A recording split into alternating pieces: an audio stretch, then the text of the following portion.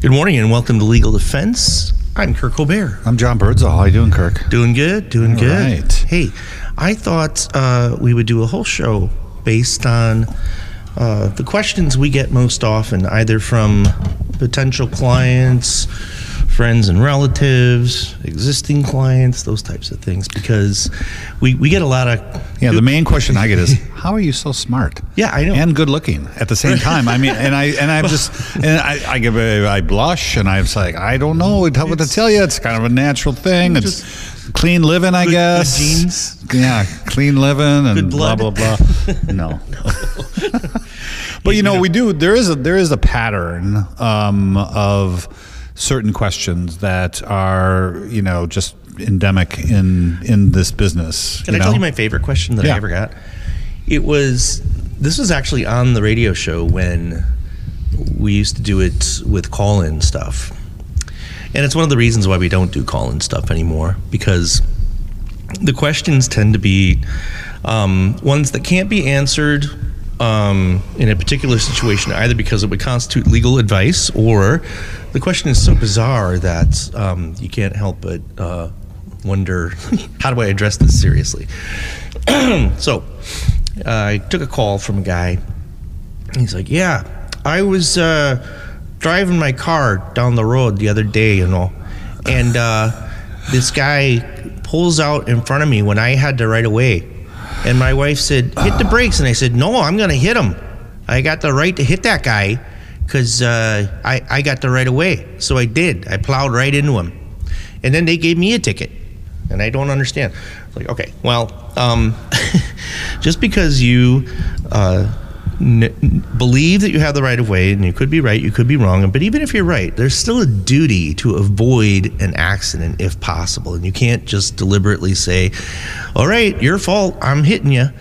You can't do that, okay? And the guy was so adamant that, he had the right of way, he had the right to hit this guy. And I'm like, well, what if you had killed the person? He's like, it's his fault, not mine. I'm like, okay, well, I'm telling you how it is, and if you don't want to believe me, then don't. But yeah, what's a question that you've heard many times? Yeah, there's a bunch. I think one of the I think they fall into two categories. One is making statements to the police, and two is what the police can search. Yeah. And the making statements thing is like, if the police show up at my door, do I have to talk to them, or do I have to let them in? Or what do I have to do? And the answer is, you don't have to do a damn thing. Mm-hmm. If they have a warrant, okay, that's a different story.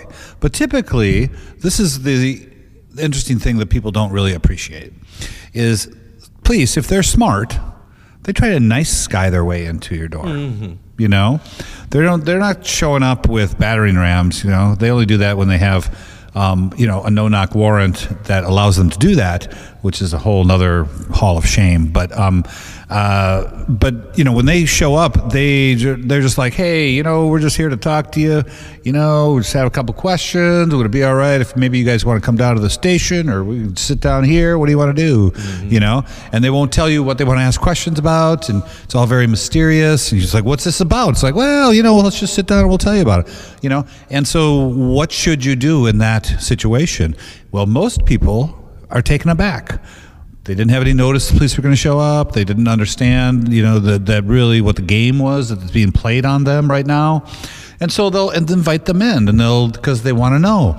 And so the only way you're going to find out what's going on is by playing their game. Mm-hmm. That's because they set the rules. So people do that, and then they start to make admissions. And of course, since you're not in custody, they don't have to tell you, about Miranda or your rights to a lawyer or any of that. So the smart thing to do, and even though it might make you feel uncomfortable to do this, the smart thing to do is say, look, the police are at my door. They want to talk to us. They say we're just witnesses, or they say they just want to talk about, something innocuous. But, I'll tell you what, we'll come talk to you when we have a lawyer. Yeah. That's the correct response. Right. But that's a tough response. It is. And that's one thing that the nuances of that type of situation are so widespread and so many different ways that this kind of thing can come up. But I usually tell clients this, and that is, police have two basic functions in society. One of them is when you're lost and you need directions, or you got a cat in a tree and they got to come and get a ladder to get it out, or whatever, like something like that. Isn't that from Dennis the Menace? I don't know, but I don't know. There's a Family Guy where they just shoot the cat, but that, yeah. He called the police. There's a cat in a tree. Okay, boom. It's not a tree anymore. Anything else we can do for you?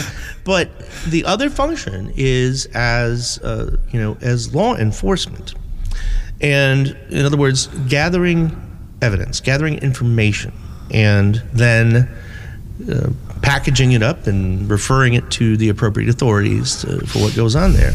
And it's recognized in our Constitution and the way that our rights are designed to protect us that is an adversarial process. Now, one thing I know that we're going to do a much more expanded presentation on is the recent acknowledgement that there is a problem. It's been brewing in our society and taking on new significance, and that relates to should the police be allowed to lie? And you and I both know that they can. All right, but along these lines, and to answer this question, the reason why no one should talk to the police when they're being told they have the option to do so or not. Now let's take a step back. If they say, we have a warrant, we're coming in, you should let them, okay? Because you could be charged with an obstructing or something like that, okay? And if they tell you, you have no choice, we're here on an order, blah, blah, blah. When they go that far and they say you have no choice whatsoever, then that's an indication that it's a scenario where you pretty much have to. Now, that being said, that almost never happens. And what we're really talking about here is the paradigm example of the police come to the door. You may be under investigation for something. You may not. You may have done something wrong. You may be completely innocent. But in all those scenarios, it's just as important that you exercise that right to remain silent and don't engage them on their terms. Now, there was a great opinion piece, and I don't know if you saw this, John, in the New York Times quite some, I don't know how long ago it was, but talked about whether or not we're finally at the point where we recognize the risk of obtaining involuntary, unreliable information. Should we re-examine the rule that says the police can lie to you? And it was a great piece because it talked about how even such things that you and I are very familiar with, like the Central Park 5 case, that was notorious and a very prime example of even, what was that, in the 1980s, I believe, right? Right. Where also notorious for the fact that it was when our ex-president put a full-page ad asking for the death penalty to be brought back to New York State, which fortunately didn't happen, but that was the impetus for that. But going back to that case and others, that and we look at some of the economic, social, and racial disparities that occur in our system. And I can tell you from firsthand experience, and you can do the same thing, John, there is a problem when, I'm just going to use a black kid as an example, because that's what was involved with the Central Park 5. And the police are there telling you things that aren't true. And in that person's mind, it's because of circumstances that they've been exposed to on a constant basis, where there is no faith or trust that the police are interested in either justice or the truth. If you know that, if you have that belief, and then here they are lying to you, the message oftentimes is, this isn't about what happened. This is about how bad I'm going to be in trouble. And then it becomes trying to save your losses, regardless of whether you've done something. Yeah, well, you're talking about like false confessions, and that is a huge issue. But, the concept of police being authorized to lie about all sorts of things, and I know we're going to run out of time at this segment, so we'll pick it up when we come back, but there is a bill currently pending in New York State to eliminate this, to ban this. And this is something that I think should be part of any criminal justice reform on the federal level but in each state also. And I don't see it happening in Wisconsin particularly because it would be perceived as an anti-police thing, but I would pitch it as a pro-truth thing. Right. And because there's really no valid justification for this. And by the way, this is nothing that was ever like passed by the legislature. This is something created by judges over the years, case law, right?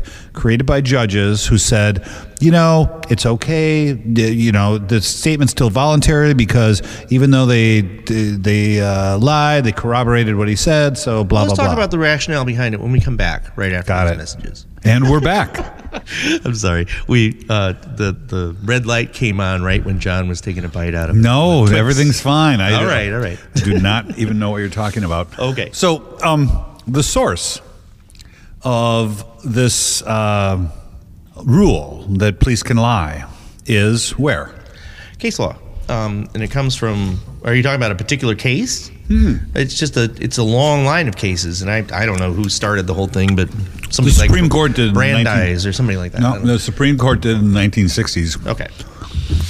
And of course that was mimicked in state courts across the country. And I've never understood why police and prosecutors are so enamored with this. Because, correct me if I'm wrong, but they stand up quite often and say how they are for the truth. Right. And they stand for what's true and right and all that's great in America. And yet, to get there, they rationalize, we have to lie, cheat, and steal to get there. Well, okay, maybe I'm crazy, but those seem like two very incongruous things. Right. It's like, trust us, we're going to lie, but for good reasons, Yeah. But the most often quoted language from that line of cases is sometimes in order to get to the truth, deception is required. And what is our safeguard against unreliable confessions or evidence being produced? Well, an innocent person, back then they said man, an innocent man would not confess to something they didn't do. It's unconscionable. It's inconceivable. It's unbelievable. And we still hear that today. Even right up until the present time, we hear that argued in court all the time. That why on earth would someone make a statement against interest? Which is why. I'll segue right into the next most common question that I think we get. How they don't have any evidence against me except hearsay. Okay, well, first of all, it's not an easy task to determine whether something is or isn't hearsay on its face value. Some things obviously are, but when you're getting into a case and you're going to try and determine what statements are going to be admissible. First of all, there's a huge misunderstanding in the general public that when let's say there's an accuser that says so and so raped me, and they'll say, well, that's not evidence, that's hearsay. No, that is not hearsay. That is not hearsay. That's somebody saying, or we anticipate that they will say when they're on the stand that this thing happened to him or her. Not hearsay. Okay, so when someone says there's nothing against me except hearsay, that's not what we're talking about. Now, if Susie told Mary that she was raped, and they called Mary to the stand and say, what did Susie tell you? It might be hearsay. Okay. On its very basic level. However, there are so many exceptions to the rule. Oh my gosh, so many. There are always ways that prosecutors will try to get this in. Okay. Well, first, people have to understand that if you're the accused, you're supposedly have all these rights, and everybody's complaining how the defendants have all these rights, Marsy's Law, blah blah blah, right? So, but the truth is that. Anything that comes out of an accused's mouth, that somebody says that if you're the accused and somebody says, hey, he told me blah, blah, blah. Well, that blah, blah, blah statement is always admissible because by definition, that is excluded from the rule against hearsay. Correct, because it's considered a statement against interest. Correct. Which is specifically, that's not even an exception to the hearsay rule. That is just not hearsay. Okay? Correct. That's what I mean. Yeah. That's what I mean. It's excluded from it. And the reason is the rationale, and I remember this even from law school. The rationale is that... Did they teach this back in the 1920s? Or 1920s? More like 1720s, sir. I'm an elder statesman. Thank you. Yeah, well, you must also have some, like, I don't know, witch blood in you or something. Yeah, well, I rode a cow here just to get to this taping. But no, the rationale is that nobody would, like, we go by what they call indicia of reliability, right? Which is a silly little legal term, but what it means is, points of why something has gradations of reliability. And one of those is that this is something that nobody would say if it wasn't true. Sort of like a dying declaration. So somebody's like, I know, dying declaration, which is, it's one of the exceptions against hearsay where, somebody's on their deathbed and they say something. Well, they wouldn't say it if, this is what basis do they have to say that is reliable? Nothing. I know where that comes from, actually. Do you want, we can take a little side detour? Sure. Here. It comes from... There was a study of dying people's statements? I wish there was. No. This is based on, and some of the rules of evidence actually do reflect this in other ways, but this is the best example in the rules of evidence. It's based upon a religious notion, okay? And there's even discussion about this in some of the old case law, that when someone knows they're about to meet their maker, then they will only tell the truth. It would be perilous to their fate in the afterlife if the last words they said were to be a lie, okay? Now, that's nonsense, all right? But that's actually where the rule comes from. It really does come from that long-held belief, I don't know, years ago, that no one would dare state a falsehood when they're, within minutes they're going to be having a conversation with St. Peter at the pearly gates. And St. Peter's going to say, what's the last thing you did? Well, I told a lie. Oh, you're not getting into heaven. All the other stuff that you did that was good. And you were great right up until that point. Yeah, then you told a lie, and sorry, we had everything arranged for you, but now we're going to have to turn you back. Tough crowd. Take the elevator downstairs. Tough crowd. Yeah. Wow. So, a lot of our legal niceties, the rule against hearsay, the exceptions, many other rules that are either statutory or otherwise, are really based on some pretty thin rationales or assumptions. Yeah. And I think people don't fully appreciate that, I agree. And then just as another example as to how the rule about a statement against interest is like automatically admissible is such an unworkable standard, and frankly, it's one of those things that is I'm just going to come out and say it, abused by prosecutors. Now, traditionally, what we mean when a statement against interest, it's equivalent to what we call in the law an admission. All right. So, what is an admission? And it's not necessarily what you might naturally just conclude that, somebody's admitting they're guilty, okay? Yeah, that's an admission. But it's been used, this concept has been used to get in other evidence as a kind of a squirrely way to argue that it means something in the case, even though it's not what we would normally think of as an admission. And I've heard this argued by prosecutors in court. As the defense, we're entitled to say, no, just because the defendant said something doesn't mean it's admissible, unless it's truly an admission, because that's what takes it outside of the hearsay realm. Right. But then what we hear about prosecutors is, well, anything they say is actually an admission. And I always respond by saying, no, if that were the case, it would say anything is admissible, any statement whatsoever. And oftentimes they call the rule statement of an accused. That's not the right language, and that's not the right rule. So, let me give you an example where I don't think this should have been allowed.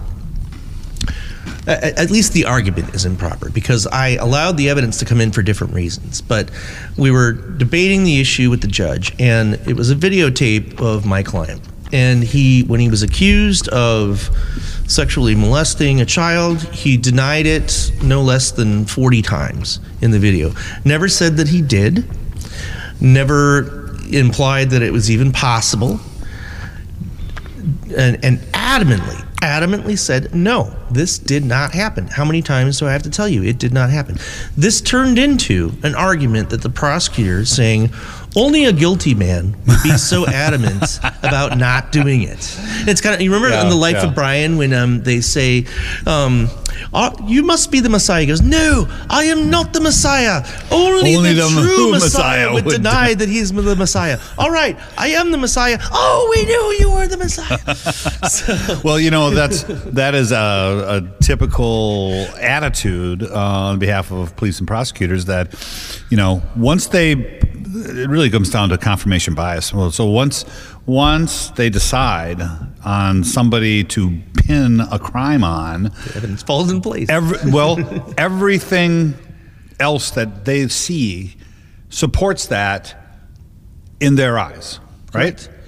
And so to go to expand. I want you to hold that thought though, because we are running out of time. Right up on the brakes, so we're going to hit the bumper in just a second here. So we'll be back, cars. right back after these messages. All right, fine citizens, we are back after that break. All right, let's pick up where we left off because we were really building up a head of steam there. We were on bumper cars, as I recall. No, that was just what we said. I know to go into the break, but you were going down the path of talking about how the distinction between, you make any statement at all, is that admissible? And you were talking about, like, you had a client that said no. And I had the same thing. Yep. And I fought tooth and nail because what the prosecutor wanted to do was play, I think, about 4 or 5 hours of taped interrogation where my client just denied, and then he would tell a little bit of a different story, and then they'd talk about that for another hour, but it was still a denial, right?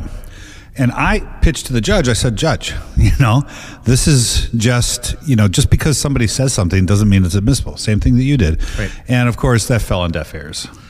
Because he just felt like, that... What's the harm? How is he going to get reversed on that, right? Right. That's exactly right. Well, I will tell you this. That's not the appropriate way to bring out inconsistent statements. There's a specific procedure that prosecutors are required to follow. Well, we are too, if you're going to impeach somebody, okay? Now, remember, one thing that's kind of kooky, it's a polite way of phrasing it, but bizarre, I don't know. One thing that I don't like, let's put it that way, about this rule is that let's put it in the context of what does the right to remain silent really mean at trial under the Sixth Amendment, all right? It means that the state is not supposed to be able to rely upon you to convict you. Correct. So that's at a most fundamental level. Fundamental level. That's what it means, is that you can't be required to participate in your own prosecution. Now, technically, what that means is that at trial, when the prosecution's presenting the evidence, they can't call a defendant to the stand adversely and have a star chamber interrogation where they put the person on the spot. Now, the reason that we allow all this other stuff is because that right to remain silent has presumably not been exercised at some previous point in time. But isn't it true also that what our founding fathers, the founding fathers make regular appearances on our radio show. We should have credits at the end where it says, we should maybe come up number one. We should maybe come up with a different name for them. We could. Yeah. I can't even think of anything right now. Right now we might call them the founding. The Greatest Generation. No, that's already been used. Yeah. I don't know. Those guys wearing white wigs. How about that? Guys in white wigs. Yeah. Guys in white wigs. Okay. Wow. Okay. The guys in white wigs had this notion that it should be difficult for the government to take away rights from you.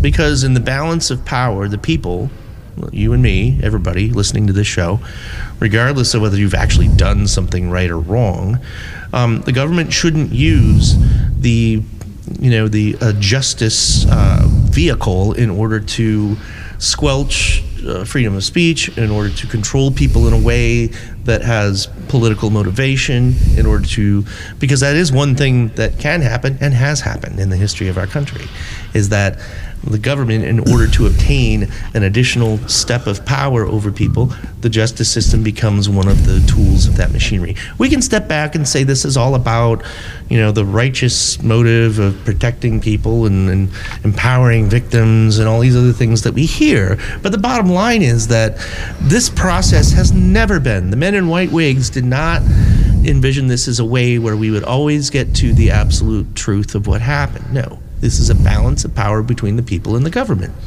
And who was it? Lord Cook that said it is far better for 1,000 men, guilty men, to go free than one innocent man to be convicted. And that philosophy, although Lord Cook was English, was built into our system as to where we stand as it relates to protecting somebody who is having adverse action taken against them by a government entity.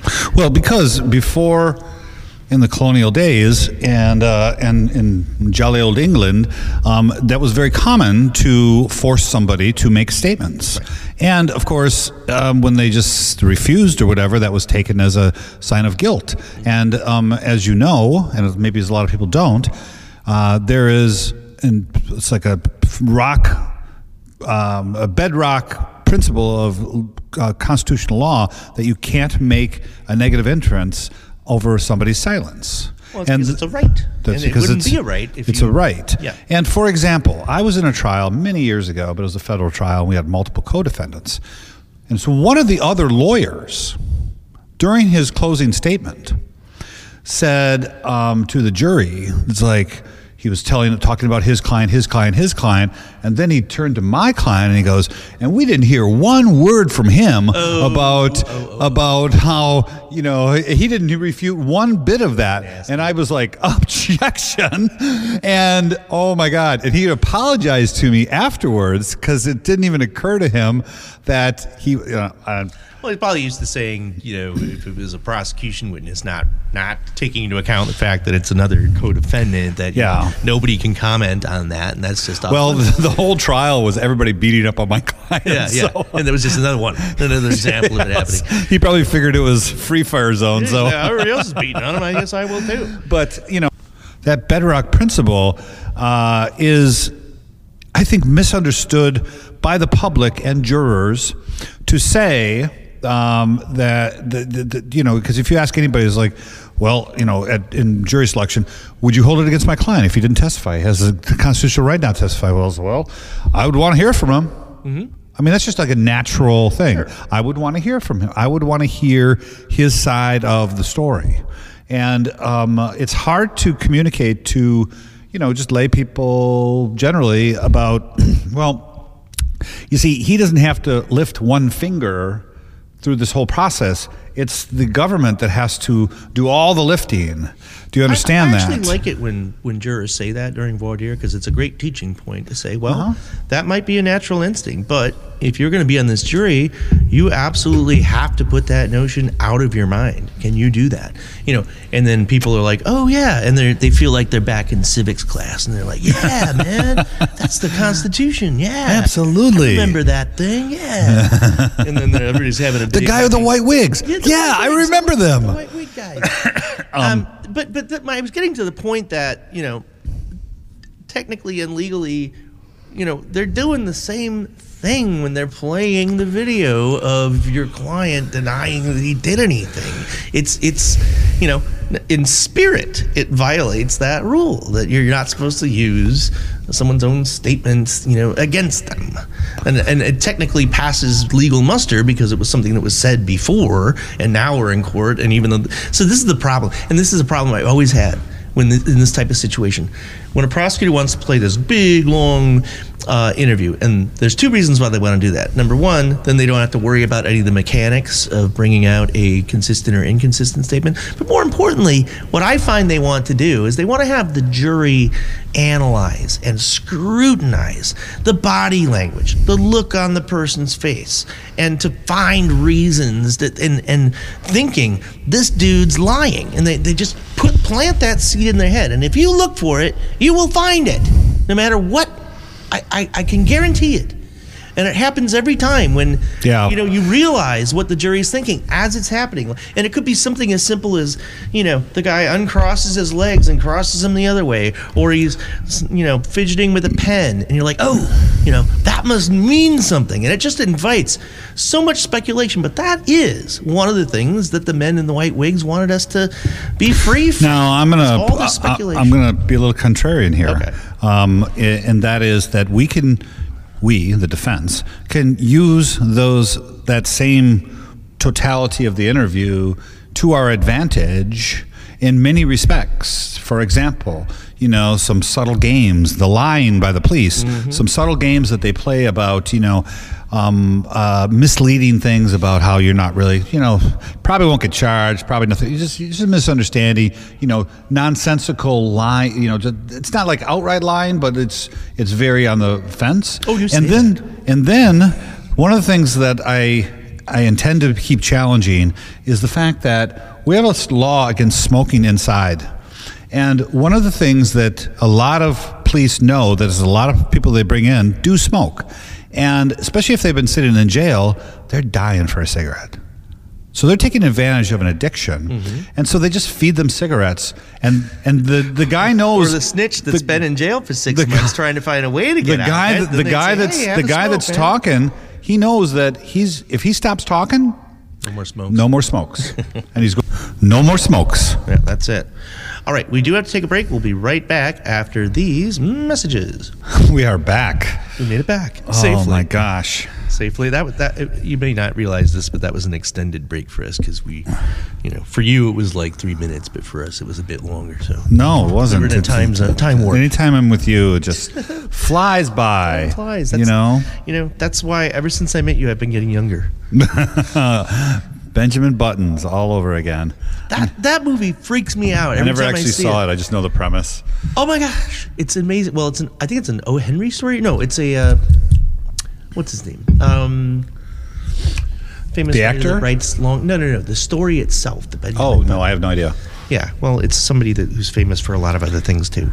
Fitzgerald, F. Scott Fitzgerald. That's what it is. Yeah, and it's actually a short story, but they kind of made it into a big movie. You've got to see that, dude. It's like it's that good? Psychologically, profound. Like what it would mean to go, to be born an old man and turn into a young child, and knowing that when you die you're 0 days old. It's just weird. That is bizarre. Well, it's good to exercise your mind like that, to sort of like think outside the box. Oh yeah. We kind of do that in the law. Actually, what a great segue. That was like a softball pitch to you. You just cleared the lane for the layup. Yes. But we really do, and that's one of the things that I'm disappointed with some lawyers is I see a laziness where they could be really stretching themselves to protect their clients better by thinking about things in a different way and coming to a different perspective instead of getting into this automation, robotic sort of assembly line view of how things work. And the problem is, of course, that it's built that way. And so if you start to think outside the box and disrupt things, people get upset with you. Right. And my response to that is, too bad. Please be upset with me. Talk to the men in the white wigs. If you're upset with me and I'm not being obnoxious, I'm just being a polite professional, and you're upset with me, then I'm doing my job. Right. Now I know that I'm doing my job. It's not our job to be friends with the prosecutor or the judge. Yeah. And great example of another question that we get all the time. I talked to this lawyer. He says he's like best friends with the judge. They play golf every Friday, and they play sheep's head on Saturday nights together. So therefore, he says that he can work out a deal with the judge, and that everything will go great for me because he's got an in. Well, first of all, if any of that were actually true, it would be highly unethical. That if someone if they actually did follow through and say, "Hey, Judgy Wudgy, I got this friend of mine, can you cut him a break?" and they're doing it over the sheep's head, that would be highly problematic. So this reminds me of a great skit on Second City TV, if you remember this program. I love that show. Which if you should go, if you haven't seen Second City TV, you got to go on like YouTube and watch old episodes. But anyways, it was this skit called Dan Money. And he was a lawyer, and the judge is like, all right, prosecution has stated their case. Defense, what do you have to say? And he goes, and he stands up very dramatically, and he's like, well, judge. He's like looking kind of like around, like, you know, kind of like see who's looking, and he walks up, and he just walks up to the judge's podium, and he starts like taking $100 bills. Leafing out the bills. Yes, he just starts putting them on. He goes, I think you're going to find this very persuasive. And then the judge grabs the money and goes, you're right, I do. So, Judge, you tell me when I've been arguing yes, long enough here to let me know. you. Let me know when my argument has reached critical mass. Yeah. You know, I'll just keep so, but you know, down the money. To your point, I mean, I think that transactional view of justice is one held by a lot of people, including our ex-president, and they, you know, the suggestion by lawyers that, you know, their relationship with the judge is somehow going to, you know, get somebody off, to coin a phrase, is I think extremely misleading and extremely dangerous. Dangerous is the right word, you know? Because, well, it should be obvious that that's not allowed. And if people think that they're, you know, hopefully there aren't secret discussions and agreements that are held in the back room, and when those things do happen, they usually get ferreted out and people get in trouble for it. It's happened before. You know, not too long ago, it was going on in certain counties to the north of us, and where prosecutors were actually receiving money from defense lawyers, and the judges, some of the judges were allegedly in on it. That's like old school Tammany Hall stuff. I don't know. Yeah. It feels that way. But when someone comes, the thing that's most problematic about it is a licensed lawyer that has to abide by the rules of ethics to suggest to a potential client, in order to get their money into their bank account, that there is something special about their relationship that is going to, that's more offensive than the act of actually potentially doing the bribe, is tricking a client into that. So, well, I think it's shameful too. It is shameful. Let's just say what it is. You know, I think it's part of my normal introductory meeting with the client when they hire me, that I say, look, one thing that, just to dispel any ideas that you might have from watching TV or the movies, or if you're a big fan of The Godfather or whatever, Fredo was a chicken, by the way. You know, that's the name of a pizza in the pizza place we go to. It's all like Godfather-based pizza names, and one of them perfect. Fredo is a chicken, like chicken Alfredo. Yeah. Anyway, so I sit down the client and I say, look, I don't know what you've heard, but if you testify, you are going to tell the truth. You're not ever going to lie. This is not about you making something up. It's about you. Anything you say in court will be the truth. Okay? On top of that, we're not going to bribe anybody. We're not going to kill anybody. We're not going to tell anybody to make something up. We're not going to do any of that. All right? It is what it is. So get that idea right out of your mind. If even for a second you think that things are supposed to work that way, they are not. And we are going to do this the right way. And you know what? People that try and do that stuff, number one, they always get caught. And number two, that really does sort of, it's an insult in the face of what we hope to be the integrity of our system. Look, this is the United States of America, and we claim that we are the best justice system that's ever existed in the history of mankind. And to suggest that there is a slimy, sleazy way of doing this that somehow is better than the protections we have under the law is insulting. I mean, yeah, get out of here. And I've won, and you have won countless trials, countless cases. I don't even know how many acquittals I've had I lost count a long time ago. But it's always through good, hard, honest work where you challenge the evidence and you absolutely protect that person. by using the law. And that's what feels so good about this job, is when you can protect someone from an unjust result because you tried hard and you did it the right way. Yeah, I couldn't have said it better. And honestly, here's the thing.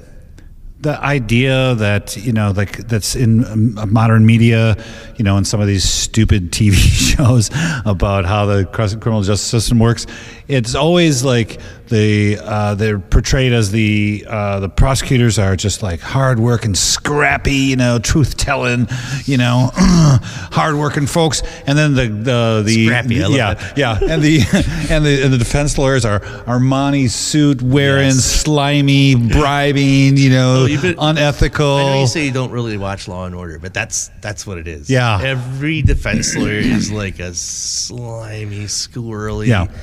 So if any of that was even remotely true, like none of those people would have law licenses. Right. They would all just be immediately disbarred for all that stuff. And it's ridiculous in this sense that so many cases, and we were just talking about some of the victories, not to pat ourselves on the back, but honestly, a lot of cases that are brought, even serious ones, are really kind of thin. Yeah.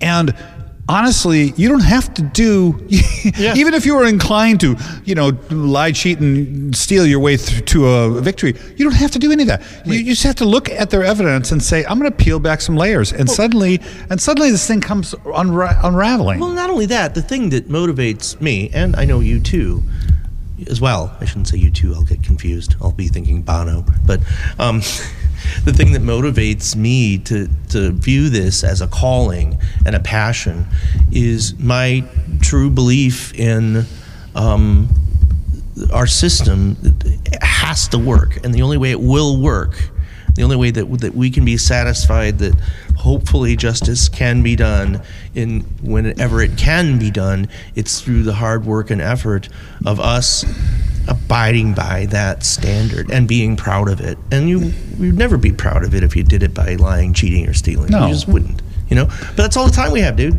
Oh, no. Yeah.